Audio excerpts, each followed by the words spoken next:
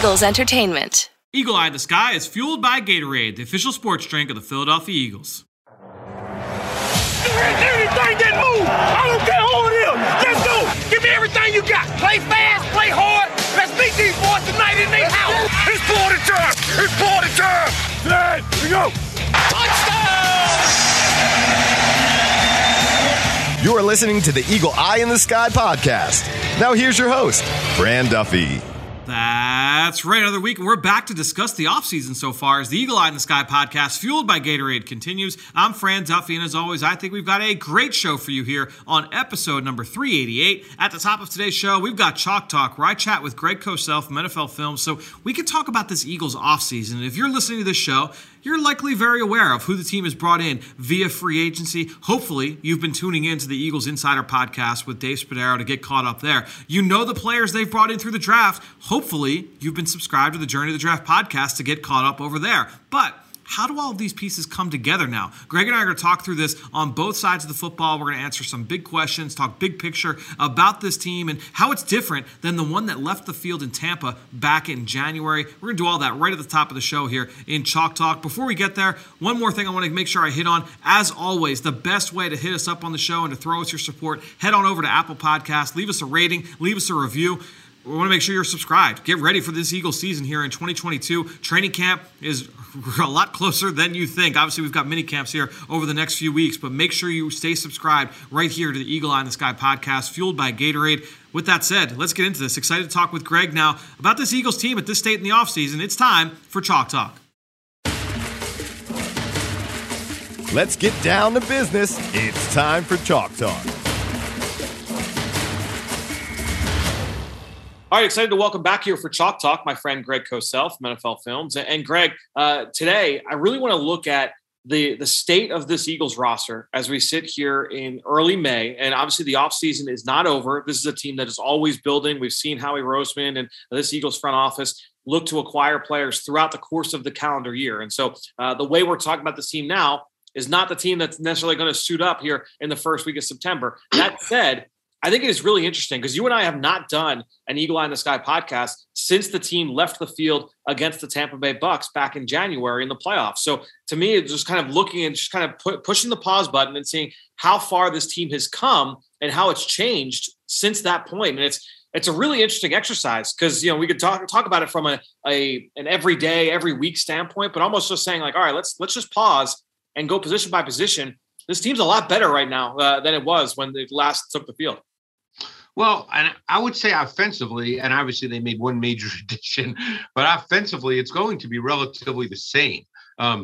It's defensively, I think we're going to see some interesting things, perhaps. I don't know, Fran. When you look at the roster right now, if you look at the depth chart, I think with few exceptions, there's a lot of the same people in the same positions. But obviously the few that are different are really big and really important. Yeah, I mean, look, the quarterback room hasn't changed all that much. I think the big thing there from a different standpoint is what is the leap that Jalen Hurts is able to make, right? And the quarterback that's making that jump from year 2 to year 3. It's year 1 in the system to year 2. It's the first time that Jalen Hurts has been in the same system over the course of an entire offseason, going back to high school. And so what kind of jump can he make? Obviously, that's going to be one of the biggest stories of the entire season for this Eagles football team. Without question. And I think by what they've done this off season, they've also said that, you know what, our offense is not really going to look exactly the same as it did a year ago. And I think you and I know, obviously, Howie Roseman and Nick Sirianni know that to advance and get to where they want to go, which is to be a champion, and you move further in the playoffs and be a champion, that they would need more from their passing game. And I think that they've made moves along with the hope that Jalen Hurts will continue to progress, but that they've moved in that direction. And I think that's the right direction. Obviously, we don't know the areas that he's definitely – we can't sit here with a crystal ball and say, yeah, well, he's going to get better in this area, this area, this area, this area. But let me paint the question to you this way. What are the areas where you see young quarterbacks get better? Yeah, there are some things that can improve, especially over like a course of an offseason or a 8 to 15 month period, we'll say. Is there an area of his game where you say like, yeah, this is an area where you can expect that a guy can make that jump? let's answer it this way. He's now in the second year in the same system. Yep. So I think what you hope is that guys see things a little bit faster. That's what you want. You want them to have a better feel for your own offense, which he will, because he's now in it and working on it every day. So number one, a better feel for your own offense and the timing and rhythm that's involved in that. And also you then develop a better feel for NFL defense and how defenses play. There are certain things that are standard with all teams. There's other things that are specific to teams. There's the way different teams might play cover 3 differently. You get a better feel for how teams do things and general principles of defense. And in an ideal world, what starts to happen is you see things sooner, ideally before the snap of the ball, and then you're simply validating and confirming after the snap. And that increases the speed with which you can play. So that's what you hope with Jalen Hurts, is that he just sees things quicker. And, you know, we used to talk last year about the number of throws that we felt he left on the field, which is very common, by the way, for young quarterbacks, as you well know. So what you're hoping is those throws that he left on the field where he didn't turn it loose to open receivers, that just clicks quicker now. And if it does, then you'll see the improvement. And that's the thing, is like as those small gains start to mount up, what you typically see with younger players is, all right, well, now you're feeling a little more confident. You're playing a little bit more loose. That's where coaches like to say, you know, a guy's playing fast, is that he's playing confident. And now it's almost like when you're learning, the analogy we've used in the past is you're learning how to drive a car. If you reflect now the way you get in your car and you get into, you jump on 76 or on I-95, and you say, all right, well, the way I jump on that now, it's second nature. When I first got behind the wheel, that was a much different kind of task, right? And so you kind of take for granted some of those small things that maybe seemed so large previously when you were younger. And that's what you're kind of hoping, is those little small, minute gains for a young quarterback like Jalen Hurts. And that can be the difference. And you make a great point. It's not necessarily big plays. It's just routine plays. Yep. It's when it's 2nd and 10 and there's a throw there for 7 yards, and that's the play. You just turn it loose, you get 7 yards, and now all of a sudden you're at 3rd and 3. Kind of plays that don't seem that big in a game, but they are. And I think that, more than likely, I would assume that Jalen will take that next step. We know he's a worker. We know that he thinks the game. So I think we're all expecting that next step will be taken. All right, well, let's go to the running back position. Again, a group that hasn't changed all that much. No. Jordan Howard remains unsigned, so he's still on the free agent market. The team retained Boston Scott. Obviously, you have a young player like Kenny Gainwell that you're looking to continue to ascend, and Miles Sanders still here as the number 1 ball carrier. So I think when you look at this run game, and obviously that was a focal point of this Eagles offense, especially in the second half of the year, that remains very much intact. And obviously, Jalen Hurts is a big part of that as well. And I think that's going to be the balance that they have to figure out. Nick Sirianni, Shane Steichen, Brian Johnson, they've got to figure out what the balance is between using Jalen Hurts as a meaningful factor in their run game, but yet expanding the pass game. And that's not a mathematical equation, Fran. There's no specific answer to that. It's just that's a feel, and you've got to figure it out, because you don't want to lose Hurts's element and his dimension as a runner. You want to have the zone read available, that look available all the time, or a good percentage of the time, because it stresses and challenges defenses. But on the other hand, that can't be 80% of your offense. So I don't know what the answer to that is. Like I said, that's not a specific mathematical equation, but I think that's something they have to figure out. Yeah, and obviously when you have that element, it really just adds to the multiplicity they have on offense, and especially, particularly in the run game, not even just offensively, but just the run game. We talked about all the different run concepts and how creative the coaching staff has gotten. Obviously, Jeff Stoutland as the run game coordinator, a big part of that is marrying up all of their different run concepts from all of those different looks. And when you add in the RPO game, when you add in the zone read element, when you add in all those different layers, now they can make one play look like 7 different things, or they can make 7 plays all look like the same, right? And so it works kind of both ways, and they were able to do that at a high rate last year. Right. And now you have to add in the hope that the pass game becomes more expansive.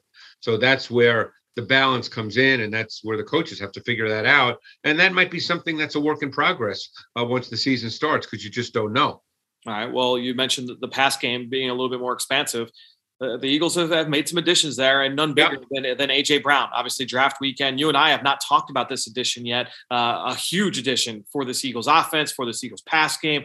I guess just 3,000-foot view, A.J. Brown, how you view him at this stage in terms of the wide pantheon of receivers in the NFL. Oh, I think A.J. Brown, without going through a list of receivers, I can't sit here and say top 4, top 5. But, I mean, he is clearly a top 10 receiver and maybe better than that. And let's just talk about him as a player. He came from a team in Tennessee that actually did a lot of, I don't want to say it was all RPOs, but it had that look. Sometimes when I watch tape, and I know you probably feel the same way, you don't know if it's a true RPO or if it's just quick game, bang play action. But the point is, he ran a ton of in-breaking routes. He ran slant routes. He ran glance routes. He's phenomenal run after catch. He's physical. He's competitive. He can make tough catches. He's probably going to run a lot of those same kind of routes in the context of the Eagles passing game. So I think for what the Eagles want, besides the fact that he's just a really good receiver overall, I think for what the Eagles want to do with their pass game and how it plays off their run game looks, is A.J. Brown is absolutely perfect. And I think the run after catch is critical. He's one of the best run after catch receivers in the NFL. I mean, how many times did we hear Nick Sirianni last year talk about like the dog mentality? And it was almost on a weekly basis. That was he's got that. He's an alpha dog. That is A.J. Brown to a T. Yep. Yeah. No, he has that. And he's got the body. See, I think Devonta Smith has the same attitude. It's just he's 160 pounds. Yep. A.J. Brown is 225 or somewhere in that range. I don't know what he absolutely weighs as we speak today, but he is super competitive. He's phenomenal run after catch. He makes contested catches. He fights for the ball. I mean, he's just a really, really good receiver. I would assume that he'd be, in normal circumstances, nothing's 100%, that he'd be the boundary X and that Devonta Smith would now move to the movement Z, which I think is really his best position to maximize his traits. And then I guess you probably have Quez Watkins. He would be the number 3, I think, right now, would he not? Well, and that's the thing is you've got the verticality with Quez Watkins. You've got certainly what Jalen Reagor brings to the table in terms of all the different ways they can use him. And we saw a little bit of that throughout the fall. This team signed Zach Pascal. I like a lot, by the way. Yeah. And that's the thing. Pascal is like that perfect, whatever that backup receiver, that 3, 4, 5 receiver, where he's a dirty work player. He's very reliable. He's a really good player on third down in the red zone, just a very reliable, dirty work player. I agree. And I think this gives the coaching staff an awful lot of options. And we don't know how all this will play out until the season starts. And obviously they're not going to show a lot of this in preseason games. Now, you're at practice every single day, so you'll see the kinds of things they're working on. But I think this gives them a lot of options to and how they want to line up. And we'll get to their draft choices, but they still can line up in 12 personnel as well. I thought that Grant Calcaterra was a really intriguing pick in the 6th round. And we'll get to that unless you want to get to that now. No, you can get into it. What did you think of Calcaterra? Well, first of all, I remember him really well 2 years ago when he was a sophomore at Oklahoma, and people spoke about him as he's the next great tight end because he's a receiving tight end. He's extremely athletic. He's a 3-level dimension. He's a speed player for a tight end. He can run the vertical seams. He can run intermediate routes. He can run other vertical routes. That's really what he is. And, I think that if you line up with 2 tight ends with Goddard and Calcaterra, assuming that's the way it plays out, we don't know he's a 6th round pick, so you never know with 6th round picks, but he gives you something that no other tight end on the roster right now gives you, other than, of course, Goddard. The other tight ends don't give you what Calcaterra's traits are. So assuming he makes the team, you can do a lot of interesting things out of 12 personnel.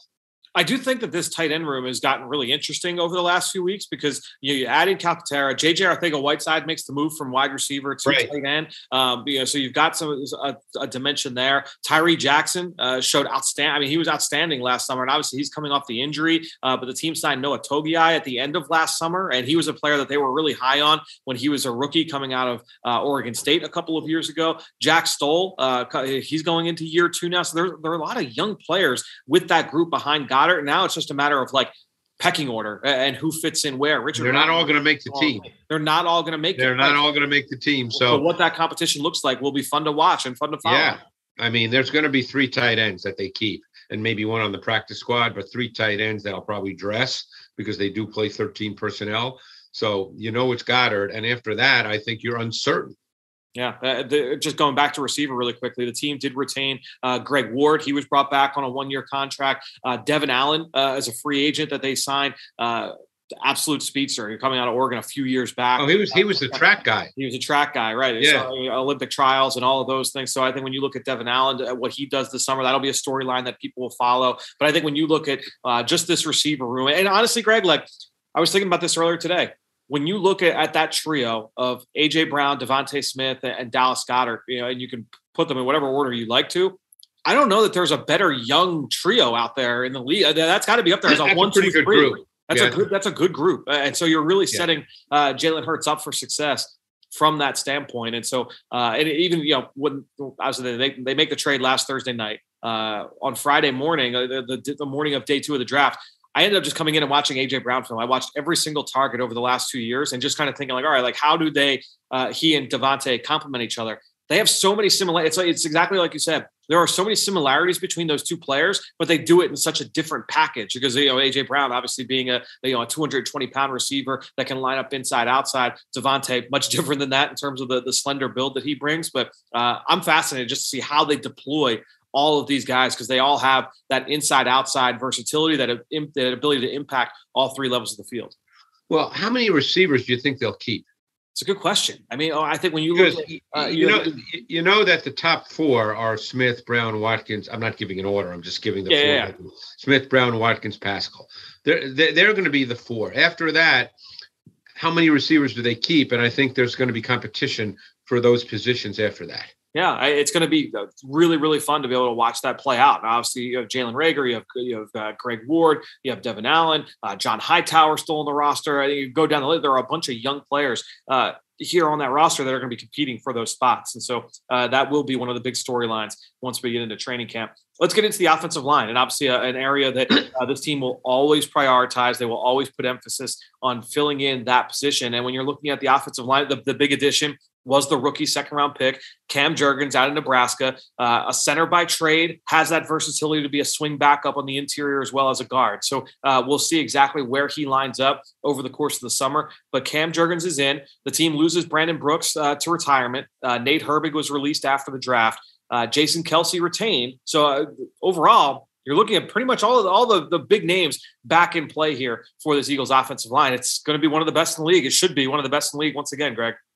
It's essentially the same group. It'll be the same starting 5. So they're good to go. Jurgens was not drafted to play this year. I personally don't think he's really ready to play this year, but that's my opinion based on tape. But I think that they're all set. They have one of the best O-lines in the league. And I think some guys will just keep getting better. I would expect Mailata to just continue to get better. He started to play really, really well, and I think he'll just continue to get better. I would expect Dickerson, who's now another year removed from that bad knee injury, I would expect him to be better. And he was really good in the run game a year ago. I think he'll be better in pass protection this year. We know about Lane Johnson, Sayamalu. He's turned out to be a really solid NFL guard. Yep. So this is a really, really good O-line. And a bunch of young guys behind them competing. I mean, Nate Herbig is out, but Jack Anderson, who the team acquired late in the midseason last year. Sua Opeta, they've groomed. Kaote Awashika, they have groomed, right? So you have a bunch of names here that they have continued to develop, continue to groom over the course of the last couple of seasons, and again, will create a really interesting dynamic once you get to the summer from a camp battle standpoint. Let's get over to the defensive side. As you mentioned, more turnover here than what we've seen on the opposite side. And we'll start up front. And we'll talk D-line, but I want to include the Sam linebackers in there as well, just because of the impact those guys can have. We'll kind of do it from kind of position by position. At Sam linebacker, Jannard Avery, who was last year's starter, he's out. He's signed a free agent deal with the Pittsburgh Steelers. The team signed Hassan Reddick to a big free agent contract at the open of free agency, and they select Kyron Johnson on day 3 of the draft. And so real quickly, let's just talk about what Reddick brings to the table here. It's interesting because Avery was kind of used as that jack of all trades type player, and Reddick certainly offers that versatility. but Reddick is just such a better, more proven pass rusher. And so, he's going to offer that kind of juice that the Eagles did not have off the edge last year.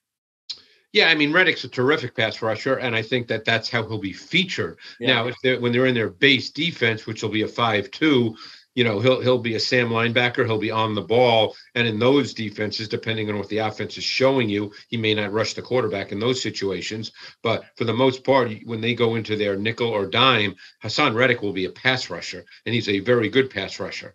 Now, last year they tried Patrick Johnson, who's still on the roster, as he played meaningful snaps for a stretch of games and then sort of disappeared. They drafted Kyron Johnson from Kansas, who it would seem to me would be the guy who would also play that position.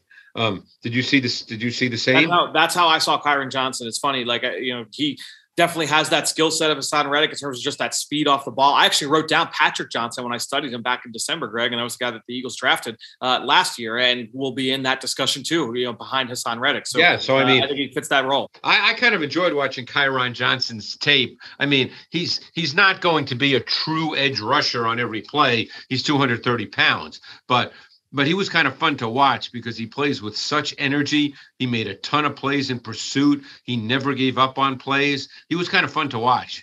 He was. He's a really interesting player just because of the athletic background, the proven versatility. He's played every linebacker spot over the course of his career, a proven 4-core special teams player. And so you feel like, okay, he can come in and play that role right away as a backup and be able to impact kickoff, kick return, punt return, and be able to play in those packages. But then also defensively, give you a little bit of juice off the edge if necessary, behind Reddick and behind some of these other guys. Now, that's what the Eagles did off the edge. Also, you get the return of Brandon Graham, who the Eagles only had for 1.5 games last year. And I'm real curious to see, how he does, because that's a tough injury. Yep. But and he's a really good guy, so I hope he can come back and play.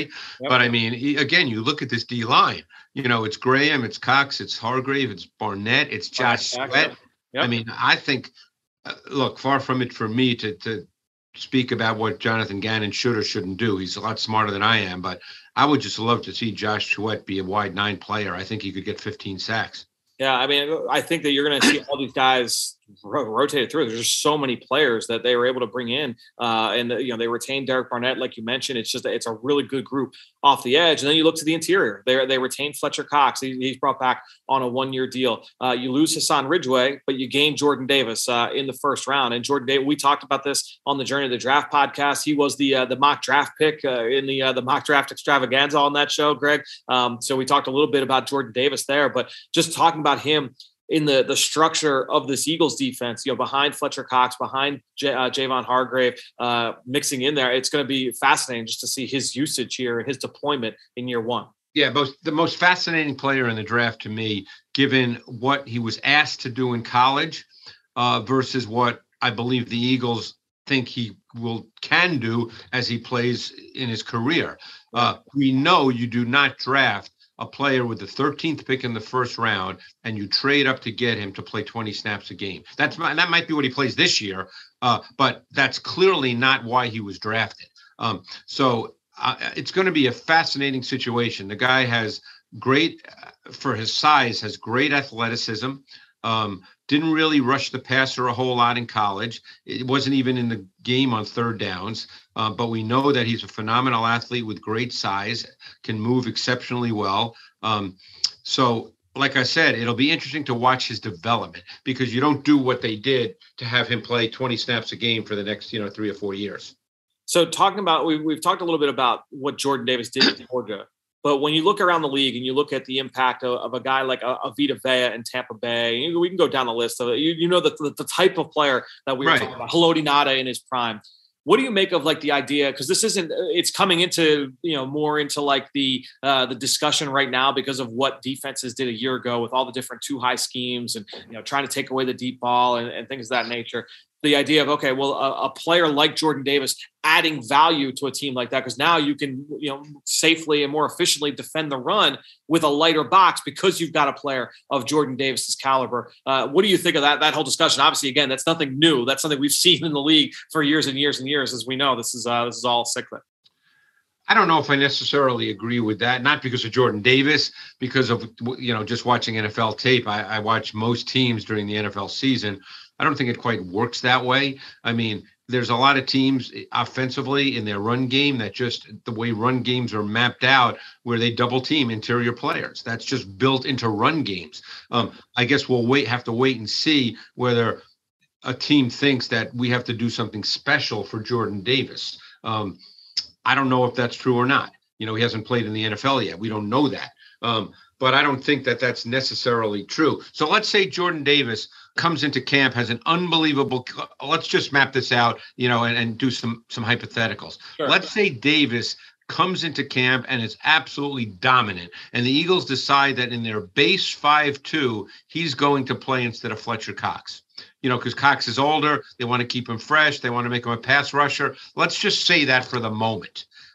So if he plays in their 5-2, okay, is he going to line up as your 1 technique, or is he going to be like a 3 technique or a 4-eye? I mean, my guess would be that he would play as the 1. I guess the big question is, instead of it being like, instead of phrasing it, he plays instead of Cox. Does he now say, okay, well, because last year Hargrave was the 1 and Cox was more of the 3. Right. Now you could say, okay, Davis is the 1. You can have Josh Sweat was kind of like the 4-eye 5 technique. Yeah. So now you could put Fletcher as the 4-eye, or you could put Hargrave as the 4-eye, and then you have you can keep Josh Sweat out in the perimeter.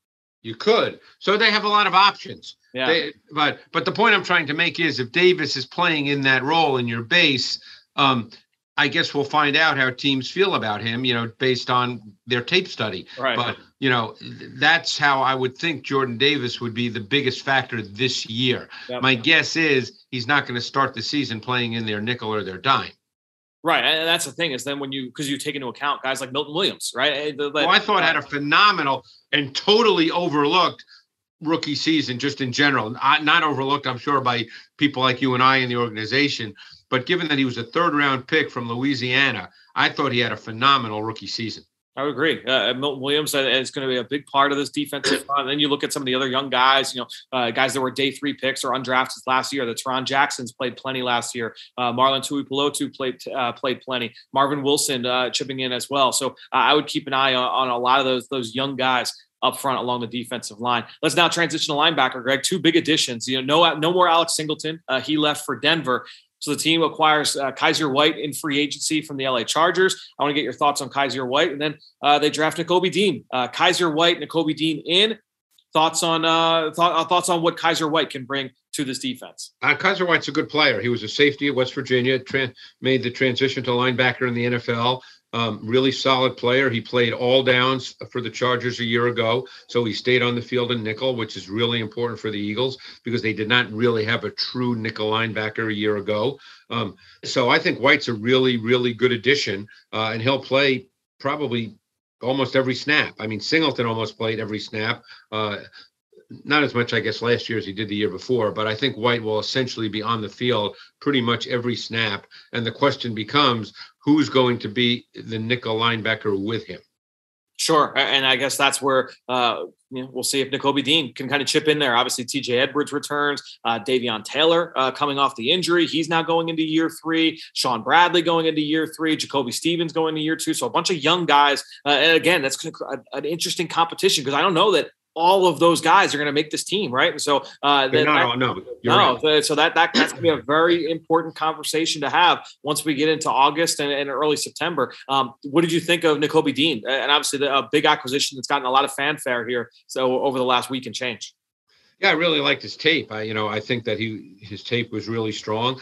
I thought that because Kirby Smart is one of there's fewer college coaches who do this than there are more, but obviously Georgia ran almost a pro-style defense, so there was a lot of blitzing involved, and he was asked to blitz a lot, and he was very, very good at it. And I'm very curious to see if they take advantage of that particular trait. I mean, certainly if you do that, then he could play in your nickel because he's a very good blitzer. And as you and I both know, blitzing doesn't always mean you have to rush 5. You could do a zone exchange concept where you rush 4 and play zone behind it, and Dean could be one of the 4. But he was a really good blitzer. I thought he was a very good stacked backer as well. He's very short area explosive. He was a good tackler. He got people to the ground. I thought his tape was really good. There were two issues with Dean probably for teams. Number one, he's close to the bottom of the spectrum for height for a stacked linebacker. And I'm sure some teams, no matter what his tape looked like, probably felt, I'm not sure we want to draft Nakobe Dean as a 5'11 and a quarter stacked backer. And the other issue is he's had a lot of injuries. So the concern is, smaller guy, is he going to spend a lot of time in the training room? Yeah, I mean, that's really the only way you can kind of explain him falling to the third round, right? And that's tape was better than a third round pick. I think you would agree with that, wouldn't you? Yeah, I would say so. Yeah, obviously a guy that is, again, a lot of fanfare for the Eagles since he was drafted on night 2 of the NFL draft. Let's go down to the secondary, and obviously this is going to be a big topic of conversation over the next few weeks and couple months going into camp. Steven Nelson, last year's starting corner opposite Darius Slay, he is out. He signed a contract with the Houston Texans. The team retained Andre Sachere, and that's it at corner. So no big additions there yet. Zach McPherson, Tay Gowan, Mac McCain, Josiah Scott, Kerry Vincent Jr., a bunch of young corners, year 2, year 3 types that now have that ability to fight for that starting job opposite Slay. That's how we sit here today. Remember, the team acquired Steven Nelson just before training camp last year. They traded for Ronald Darby just before the season started back in 2017, right? So you've seen their ability to kind of make those acquisitions at that position late in the preseason process. But we'll see. What do you think here in terms of this cornerback room? Well, I got to tell you, I'm most fascinated, Fran, by 2 of their undrafted free agent signings.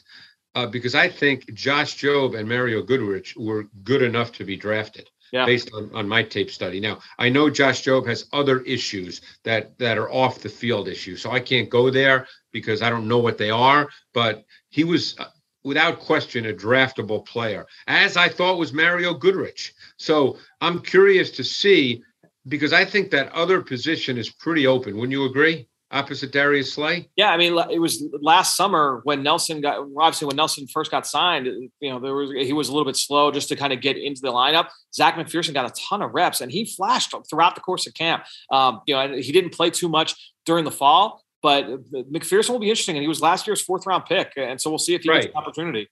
Well, I think he'll probably get the first opportunity. Yeah. Because he did play meaningful snaps a year ago. I thought he struggled a bit, which, hey, rookies do struggle. Yeah, sure.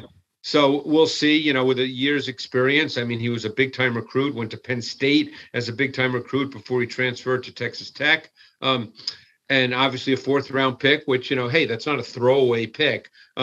So he'll probably get the first opportunity. I don't know much about Tay Gowan, so I can't speak to him other than the fact that he's long. But as I said, I think Jobe and Goodrich were both draftable players. I mean, I think if we were talking about Josh Jobe a year or so ago, we would have easily said he could have been a day 2 pick.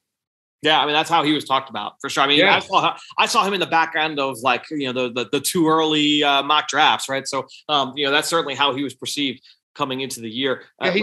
His tape was not bad. I mean, it wasn't 1st round tape, but his tape was better than a free agent grade. And like I said, I think there's other issues. And I thought Mario Goodrich's tape was better than a free agent grade as well. Yeah, I thought Goodrich, he went to the Senior Bowl. I thought he was a solid player at Clemson, really well-rounded. I mean, he's 175 pounds, and that might turn people off. There's always reasons when you talk to people, and hey, these people doing this are pretty smart, so there's always valid reasons. But I'm just saying, based on my tape study, and I did both those guys in detail, as I'm sure you did, they were worthy of being drafted to me. Yeah, I mean, it's like we say this all the time. There's a reason the undrafted guys are undrafted. There's a reason why the day 3 guys didn't go on day 2. There's a reason why the day 2 guys didn't go on day 1. They can't all be 1st round picks. And so it's a matter of who are the guys that are able to overcome their weaknesses, or do they go to places that are able to accentuate their strengths, and where can they improve? And so that's going to be big for a lot of these guys. Safety. Big loss here.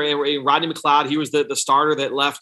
He goes to the Indianapolis Colts. The team retained Anthony Harris. So it seems that young safety Marcus Epps kind of in line for that starting job opposite Harris here, Greg. I know that you've liked Anthony Harris or Marcus Epps over the last couple of years. I do like Marcus Epps. I think he can play on the back end. I think he can play in the box. I think he's aggressive. I think he's physical. I think he's got some coverage ability. He can blitz. And again, I'm not sitting here by describing what I just did. I'm not suggesting he's a top 5 safety in the NFL, but I think Marcus Epps, who's a young player still, I think he's one of those guys that if he does play really well during camp and wins the job and gets that opportunity to play more than, 15, 18 snaps a game, I think Marcus Epps could turn out to be a very solid player. I really do.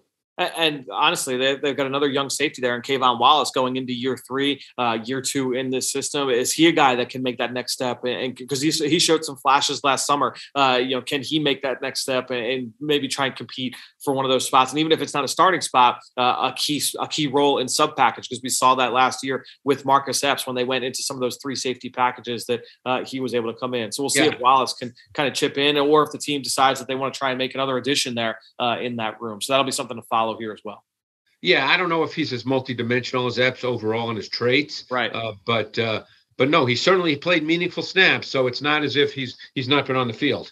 It's just one of those things, Greg, when I look at going through the exercise before we did the podcast and just saying like, all right, like, the who's in, who's out kind of deal. It's like, man, like this is a team that's better than when they took the field last in Tampa Bay. I think when you look at it on the whole, this is a team that got better on both sides of the football. I would agree. And as it always does, Fran, and you know this, it's going to come down to the quarterback. Yeah. If Jalen Hurts can improve, and there's no reason to believe that he won't, if he can improve in a meaningful way and their pass game can become more expansive, this could be a really difficult offense to defend. I love it. Well, Greg, we'll continue to talk about this team, obviously, over the next few months. I appreciate you joining us here once again on Chalk Talk on the Eagle Eye in the Sky podcast, fueled by Gatorade. Thanks, Fran. Eagles fans, Merrill Reese here to tell you about the Eagles Autism Challenge, presented by Lincoln Financial Group. This annual ride, run, walk event supports autism research and programming as we work hard every day to advance the conversation from awareness to action. This year's event will take place on Saturday, May 21st at Lincoln Financial Field. With your support, we can help transform the lives of individuals affected by autism. Register today at eaglesautismchallenge.org. All right, great stuff there from Greg. Thanks to him, and thank you to all of you out there for your continued support of this show and all the rest of our podcasts here with Eagles Entertainment. That being said, I think that'll do it. Another show in the books here on the Eagle Eye in the Sky podcast, fueled by Gatorade. For everybody here at the NovaCare Complex, I'm Fran Duffy. We'll talk to you next week.